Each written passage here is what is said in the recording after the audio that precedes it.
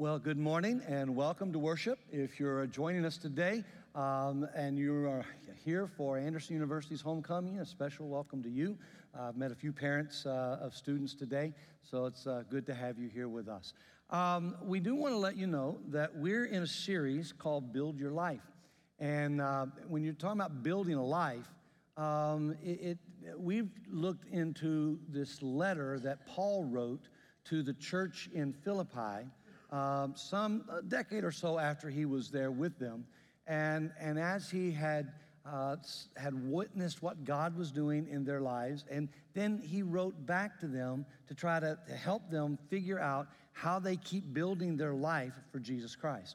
And last week, we began to look at the third chapter in this letter of Philippians in your New Testament. And it's an interesting piece because in there, Paul talks about what it means to really value Jesus, to value Jesus more than anything else, more than your accomplishments, more than your failures, more than your obstacles, more than your situation that you're in, but to trust him with everything you have and to really value him. And at the end of the passage that we read last week, Paul starts talking about what it means to really trust and seek after a relationship with Jesus that is monitored, dictated, taken into consideration all the power that it took to raise Jesus from the dead. And he makes this interesting statement. He says, I count everything else in my life as garbage, rubbish, loss, whatever you want to call it, so that I can know Jesus. Because all of that fails in comparison to what Jesus can do in your life. And he says, I really would count all of that loss just to be able to have the power of Christ and his resurrection at work in my life. And there's a temptation when you hear something like that, when you're reading it or when you hear somebody talk about how much Jesus means to them and how much they value it, there's a temptation for us to look at people like that or to hear what they're saying and think, man, they have it all together. I mean, they really have made it. They have no problems in their life. Everything is just wonderful. And so Paul hastens very quickly after talking about what he really desires and what he values to talk about what it really means to trust God with your future. So listen as I read from Philippians chapter 3, starting at verse 12. Not that I have already obtained that power of the resurrection, nor am I already perfect, but I press on to make it my own, because Christ Jesus has made me his own.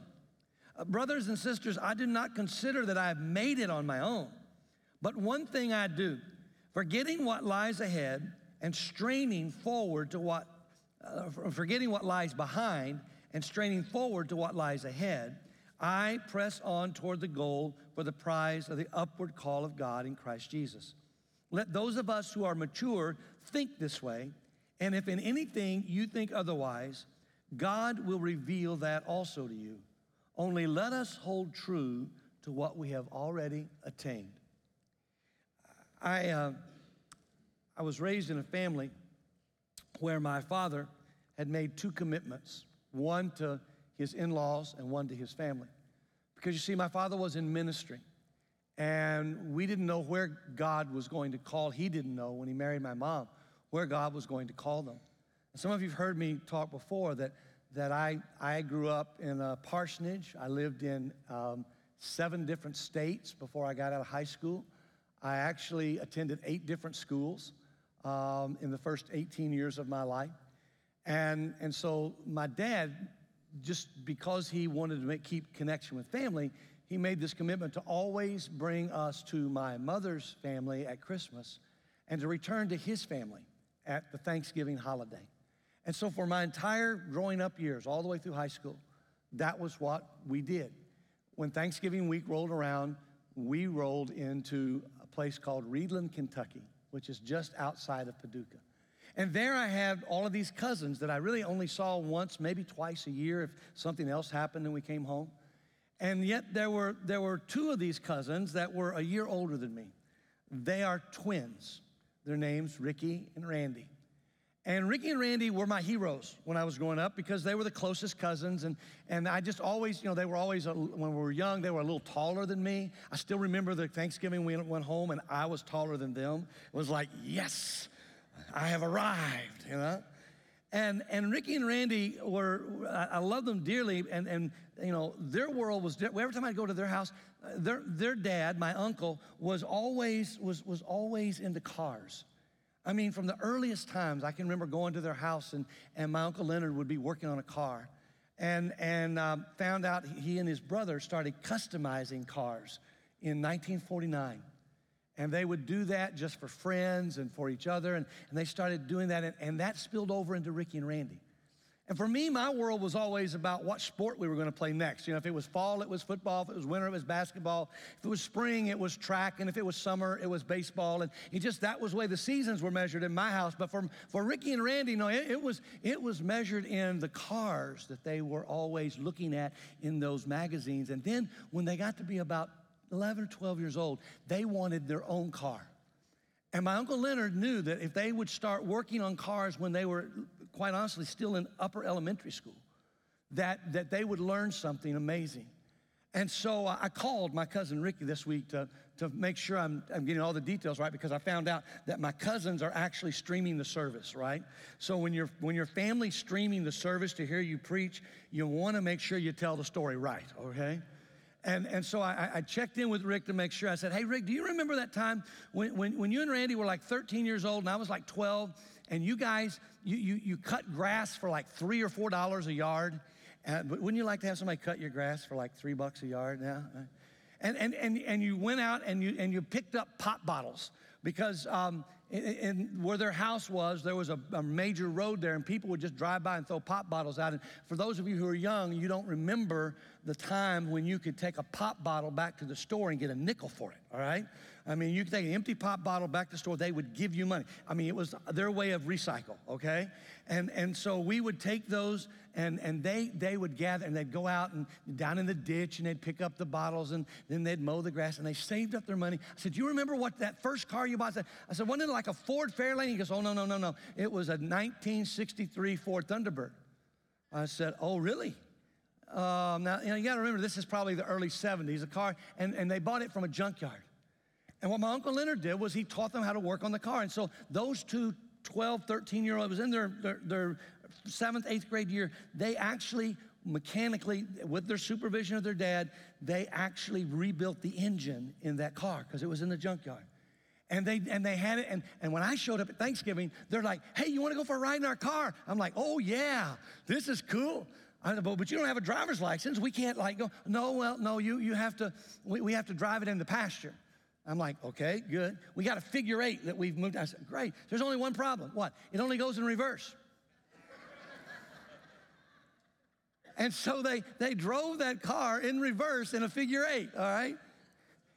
And I'm sitting there, and like I say, I'm like 12 years old. They're like 13. I'm like, man, this is going to be great. And my mother looks at me and says, you are never getting in that car, all right? I've seen those boys drive. Now, why would I read you a passage from Philippians about the fact that Paul didn't think that he had already attained everything, that he's not perfect, and then tell you about my cousins, Ricky and Randy? Well, it's because of this. See, my cousins, Ricky and Randy, grew up to be men who actually, along with their sons, now the 3rd generation of their family, they build custom-built Mustangs. They own Duncan Brothers custom cars. In the first week of November, one of the cars that they have will be at the SEMA automobile show in Las Vegas. And that custom Mustang that they, in their company, have built with their sons, who now do the same thing that they learned from their daddy for 70 years. My cousins and their dad, and now their sons, they build custom cars that they are. This is not unless you are in the automobile industry, you are not invited to the SEMA convention in Las Vegas, where they will be showing a Mustang that they have customized. Some of you may get a chance to go up to Michigan and Detroit, and you might choose to eat at a Ford's Garage restaurant there, like the one down at Exit 210. And there, when they do a car show, my cousin's sons, I guess technically they're my cousins too. I just never can remember how many it is, first, second, third, fourth, whatever, all right? But they will have their Mustangs on display. That's what they do. And those cars are beautiful. And that's the passion they have. But that ability they have to build a customized car that someone in this country will pay tens of thousands, if not hundreds of thousands of dollars for, started with a 63 Ford Thunderbird that only ran in reverse and 13-year-old boys who were fixing it. And a 12-year-old cousin sitting there going, Mama, please let me ride in the car. And I'm saying, nope. No. Because you see, the perfection that those people will see in Las Vegas in the 1st of November, the perfection that looks, I mean, I've seen the pictures. When I'm talking to Ricky on Friday, he's like, hey, Kerry, look, man, I mean, this thing's pretty. I'm like, yeah, I bet it is. So I pull up the pictures on the internet. I'm like, oh, yeah, this thing is gorgeous. And he goes, and it'll go really fast. I'm like, you've never driven a car that wouldn't go really fast? I still remember when he got his first Mustang, and I will tell you, at 125 miles an hour on a country road in Kentucky, your pastor cries, all right? I just let you know. It's like, no, get me out of here. And so I would tell you about that because here's what I know. The perfection that they'll see in Las Vegas, people will look at that and go, wow, I wish I could do that. Wow, I want to do that. I want to make something that looks that good. But can I tell you, they don't want to put in the 50 years of work that my cousins have put in. And they don't want to learn from their fathers the way my cousins learn from their father and the way their sons learn from them. And when they see that and they think, wow, if I could just have that. Well, see, there are some people who are looking at the church today. There's some people who are looking at Christian people and they're saying, hey, you know what? If I could just be like that, if I could just, and some of us in the church, we kind of like that, right? We kind of like that ego stroke of, hey, man, somebody thinks I'm sharp. Somebody thinks I'm spiritual. Somebody thinks I'm good. Now listen to me. The Apostle Paul said that he counted everything he had accomplished as rubbish. Because here's what we know. This life of a future, see, if you're going to build a life for your future, it's not about being a perfect person. It's about being a person who's being perfected. And that's a difference. That's the years of work my cousins have put in to be able to create a vehicle like that. That's the years of work and sweat many of you have put in to be experts in your field. It's that difference between thinking, okay, I can just make a decision and then I've seen people say that. I've seen them come to altars and kneel down and get up and say, I'm never going to mess up again. That usually lasts about 36 hours, maybe not that long. And the fact is, God doesn't promise that. And if we've promised that in the church, we've promised it incorrectly. We've promised it wrongly. That's not the promise Jesus gives us. What Jesus promises us is that there's nothing we can do and nothing that can be done to us that can separate us from the love of God in Him. That there's nothing that we can do and nothing that can separate us from how much mercy that He gives us. And so no matter what you've done in your life and no matter what's been done to you, the fact of the matter is God's love is perfect. And His perfect love casts out all fear. And what He's trying to say to us and what Paul was trying to say to the church in Philippi is this: listen, it's not about you being perfect. Paul says, I've not already attained this. This is the goal I'm looking for. I press toward it because I'm in the process of being perfected. I'm in the process of understanding that it's only when God takes control of my life that I can take hold of His life for me. Because you see, being perfected by God, it means allowing Jesus to take hold of us so that we can take hold of him.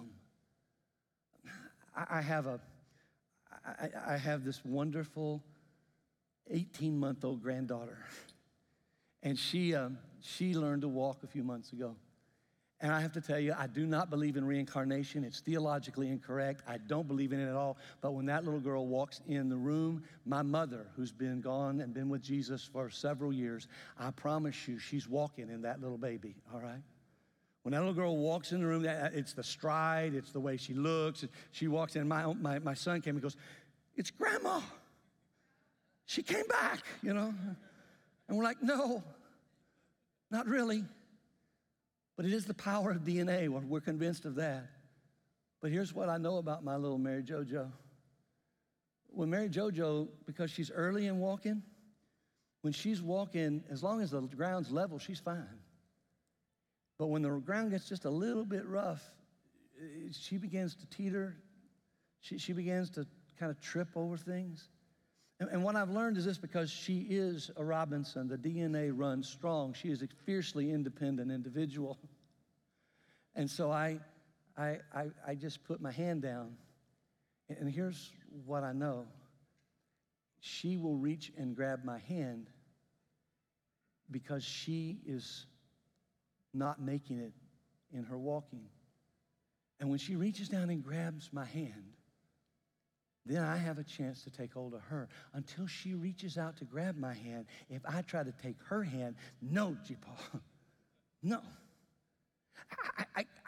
I really believe that you have a heavenly Father who sent his one and only Son to live on the face of this earth, to become flesh and blood, just like you and I are flesh and blood, to become someone who has to deal with all the pain and all the sorrow and all the joy and all the happiness and all the things that go into making a life. And when we live that life, we have to look at what it means to understand that the only way we make it through is not to be proud of our accomplishments, not to make our own plans, not to set our goals and say, "Here's what I'm going to do," but it is to say, "Jesus, take hold of me so I can take hold of you." That doesn't mean you don't have dreams. It doesn't mean you don't have goals. It means here's a real church word for you. I'll explain it in just a minute. It means you sanctify. What that really means is you set apart.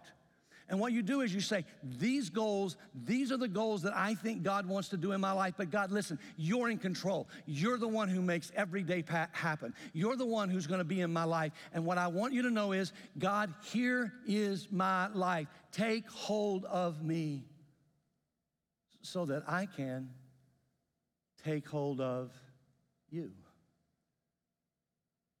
See, if you're the same person 10 years after you accepted Jesus as you were when you accepted Jesus, you've never let Jesus take hold of you. If you're the same person with the same faults and the same foibles, no, I know that they may still be there, but if they're at the same level, 10 years after you bowed a knee and crossed the line of faith and said, "Hey, Jesus, I'm going to give you my entire life." Can I tell you something? You didn't really give him your entire life. There are things that you do before you come to Christ that you shouldn't be doing after you come to Christ. It's not perfect. It's not immediate. Yesterday, I was walking with the Anderson University football team, and relax, I told this story, a couple players in here, I told this story this morning with Coach Coddington sitting here first service, so we're good, all right? But as we're going onto the field, the guys did something, and there were a group of guys, some of them I played with, and some of them who were actually coaches with me, who were standing there where the guys kind of got together, got ready to run out on the field. And as I'm coming up in the back of the line with a couple of the coaches and trainers, as I'm walking up, one of the guys who was one of my coaches, and I won't mention his name because he lives here in Anderson and some of you know him, but he looked at me and he goes, "Reverend, Reverend." I knew he was up to something when he started calling me Reverend, all right? Reverend, I just want to let you know, those boys said a bad word. I said, "What bad word did they say?" "They said hell, Reverend." I looked at him and said, and if I remember correctly, when I was playing and you were my coach, there were several times you pulled me off the field and said to me, Robinson, what the hell were you doing out there? Some of you just went, Pastor said hell in church. I did. Because we probably ought to talk a little bit more about hell than we do these days. But my point to him was, what was funny was all the guys that I played with that he helped us coach us to, they were all standing there and they're looking at him and they're going, you did. He's going, I never said that. Oh, yeah, you did. Here's what I want you to know. Don't compare me at 18 to today. And for those of you who are 18, don't compare yourself and your dreams to where you want to go. Because if you give Jesus hold of your life, complete hold of your life, then here's what you got to know.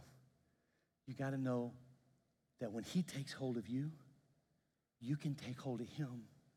And no matter what happens, no matter how bad, no matter how distraught, no matter how deep the wounds are, he will be with you. And that's exactly what Paul is saying to the church in Philippi. Look, I've not attained all of this. I long for it. I count everything else as garbage compared to knowing who Jesus is and knowing what he wants to do in my life. But I'm not perfect. One of my literary mentors was a guy named Howard Thurman. Dr. Thurman passed away 1980, 1981, somewhere in that time frame. One of my actual mentors, James Earl Massey, had given me a copy of his book called Jesus and the Disinherited. And when I read it, I was just captured by it. And then God in his sovereignty allowed me to pastor in Daytona Beach, Florida, where Whitechapel Church of God is located 1 mile from the boyhood home of Dr. Howard Thurman. And I've read every book that Howard Thurman has ever written. Dr. Thurman was one of the deans of the chapel at Marsh Chapel at Boston University. And when he was dean there, he would have chapel services where for the students, he would write these messages. He would write these like just little devotional thoughts that as you came into chapel, they would hand it to you. It wasn't an attendance card. It was just something for you to think about. They were later collected into a book called Meditations of the Heart, as well as another revision of it called Deep is the Hunger. And in both of those books, they include this one meditation, this thought that Howard Thurman brought before the students at the university. And I'll be honest, it's taped next to my desk in my study here at the church. It was taped to my desk in my study in Daytona. And I first encountered it as a young pastor in Chattanooga, Tennessee. And it simply says this: oh God, I need you. I need your sense of time. Because my sense of time is dulled.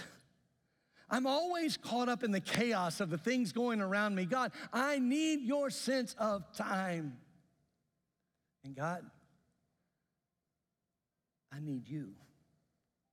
I need your sense of order in my life. I tend to put things in places that are not the right places. Things of unimportance end up becoming important to me. Things of importance I end up putting in unimportant places. Oh God, I need your sense of order in my life. And God, I need you. I need your sense of time,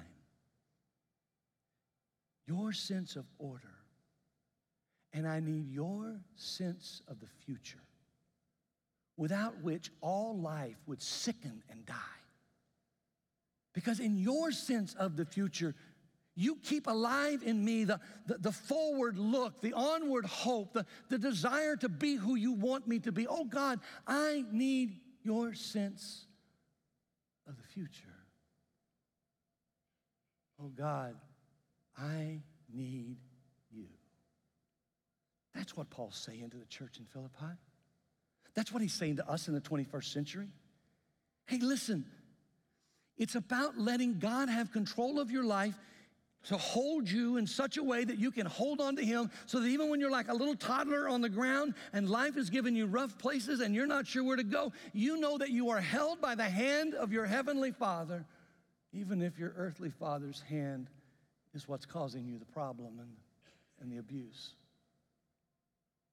Because when you have God's sense of time and God's sense of order and God's sense of the future, then and only then do you have the strength to make it through your life.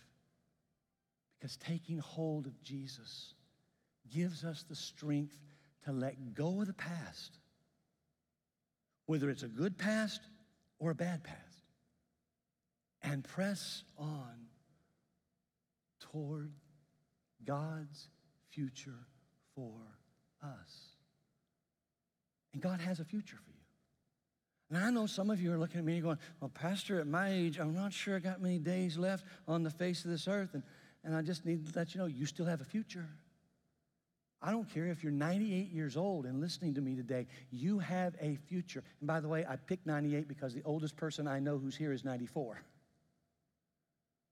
All of us have a future. See, that's what Jesus came to give you.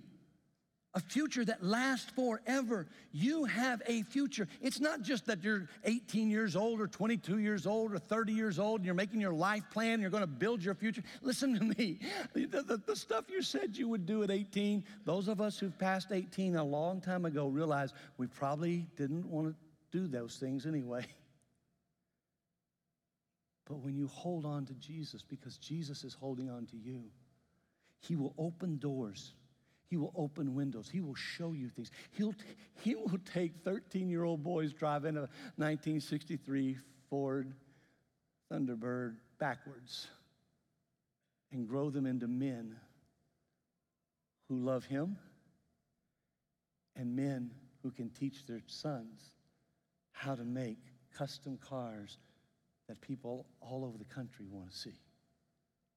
He can take people like you and like me, with our frailties and our foibles and our imperfections, and he can say, I'm going to make you more than you ever dreamed you could be.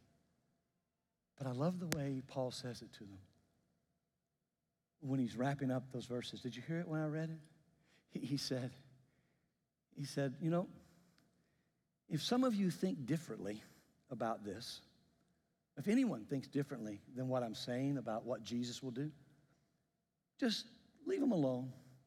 With time, they'll come to it. And I've had a group of, the men's basketball team at Anderson University is going through our plant series.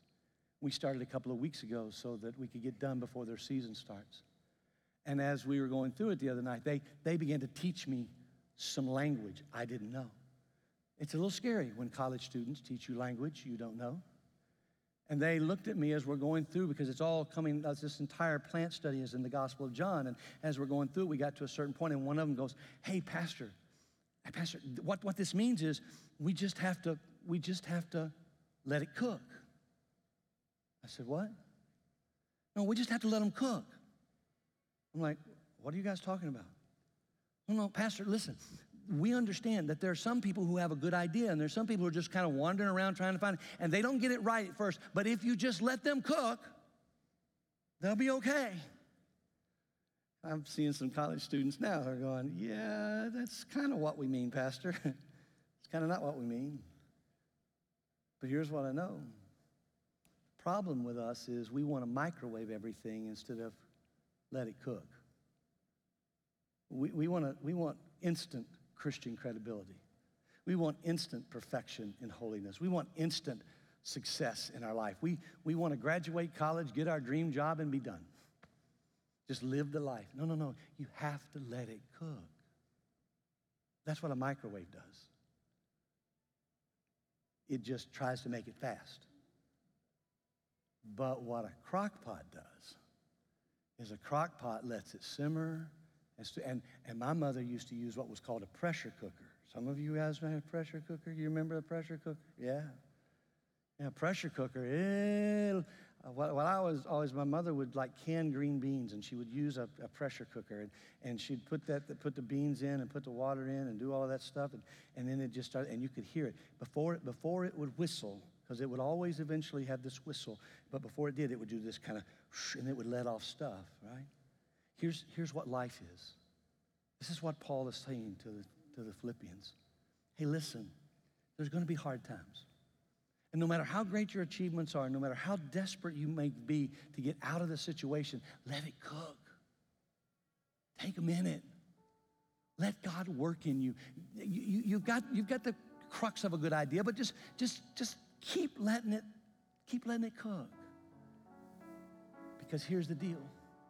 If you do, Jesus' future for you will build your trust in God. Jesus has a future for you. But the only way you're going to get it is to be able to trust him. Well, how do you trust God if you've never seen him, Pastor? Well, that's why we tell you about Jesus. Because Jesus is the one who told us, if you've seen me, you've seen the Father. If you've seen Jesus, you've seen God. And get this, for those of you who have stepped across the line of faith, and you are believers in Jesus Christ, get this part. He says that you are now the body of Christ, which means if someone sees you, they see Jesus. But don't worry. Nobody expects you to be perfect. Jesus was the only perfect person who ever lived. And look what we did to him. But then look what he did for us. See, we crucified him. We made up stories about him. We falsely accused him. But then what he did was, he died for us. Oh, in case you missed it, as he was hanging on that tree and dying, he looked down at all the people who were yelling, crucify him, and said, Father, forgive them. They don't know what they're doing. My friend, Jesus never expects perfection from you. But what he does expect is for you to let him hold you so you can hold on to him. And you will see a future that has his sense of timing, his sense of order, his sense of joy, not the fear, the anxiety, the worry. No. You will find peace that passes all understanding because you trust Jesus, and he'll show you how to trust God. Would you stand with me? There's a beautiful song of praise that talks about what it means to always be with Jesus. Let's sing it together.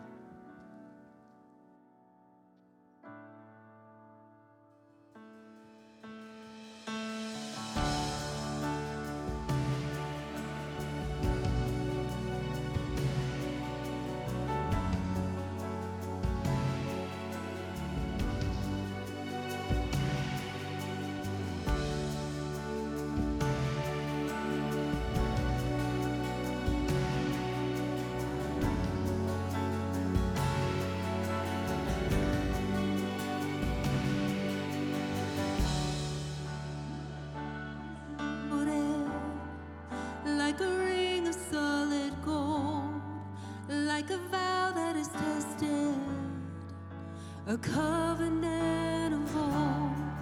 Your love is enduring through the winter rain and beyond the horizon, with mercy for today. Faithful you have been, and faithful you will be. You pledge yourself to me, and it's why I sing. Your praise will ever be on my lips, ever be on my lips. Your praise will ever be on my lips, ever be on my lips. Your praise will ever be on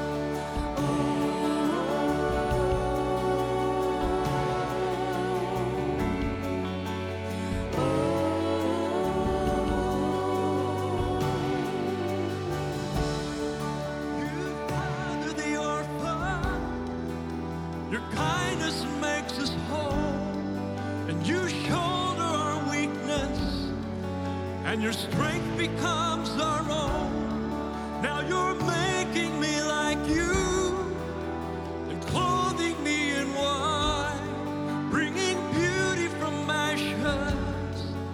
For you will have your bride, free of all her guilt and rid of all her shame, and known by her true name. And it's why I sing your praise will ever be on my lips, ever be on my lips. Your praise will ever be on my lips, ever be on my lips. Your praise will ever be on my lips, ever be on my lips. Your praise will ever be on my lips, ever be on my lips. You will be praised, you will be praised.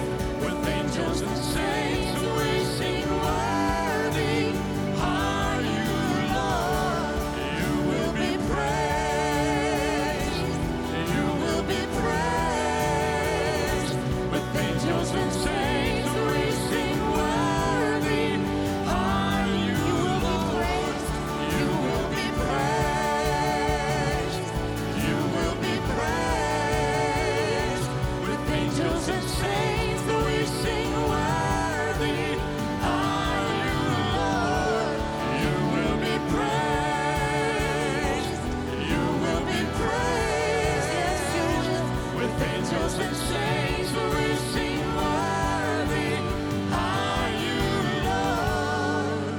And it's why I sing your praise will Ever be on my lips, ever be on my lips. Your praise will ever be on my lips, ever be on my lips. Your praise will ever be on my lips, ever be on my lips. Your praise will ever be on my lips, ever be on my lips.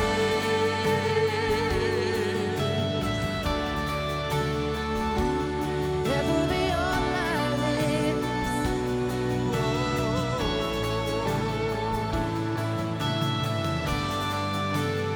With angels and saints, you are worthy, Lord.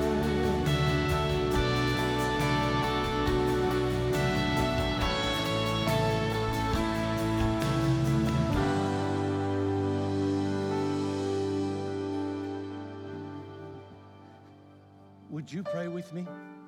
Abba, Papa, Heavenly Father, thank you so much for sending your Son, Jesus Christ, to show us that we don't have to be perfect, to let us know that you love us, that you want to hold us so we can hold on to you, and that in that process, you will be perfecting us, and you will write a future for us that includes eternity with you.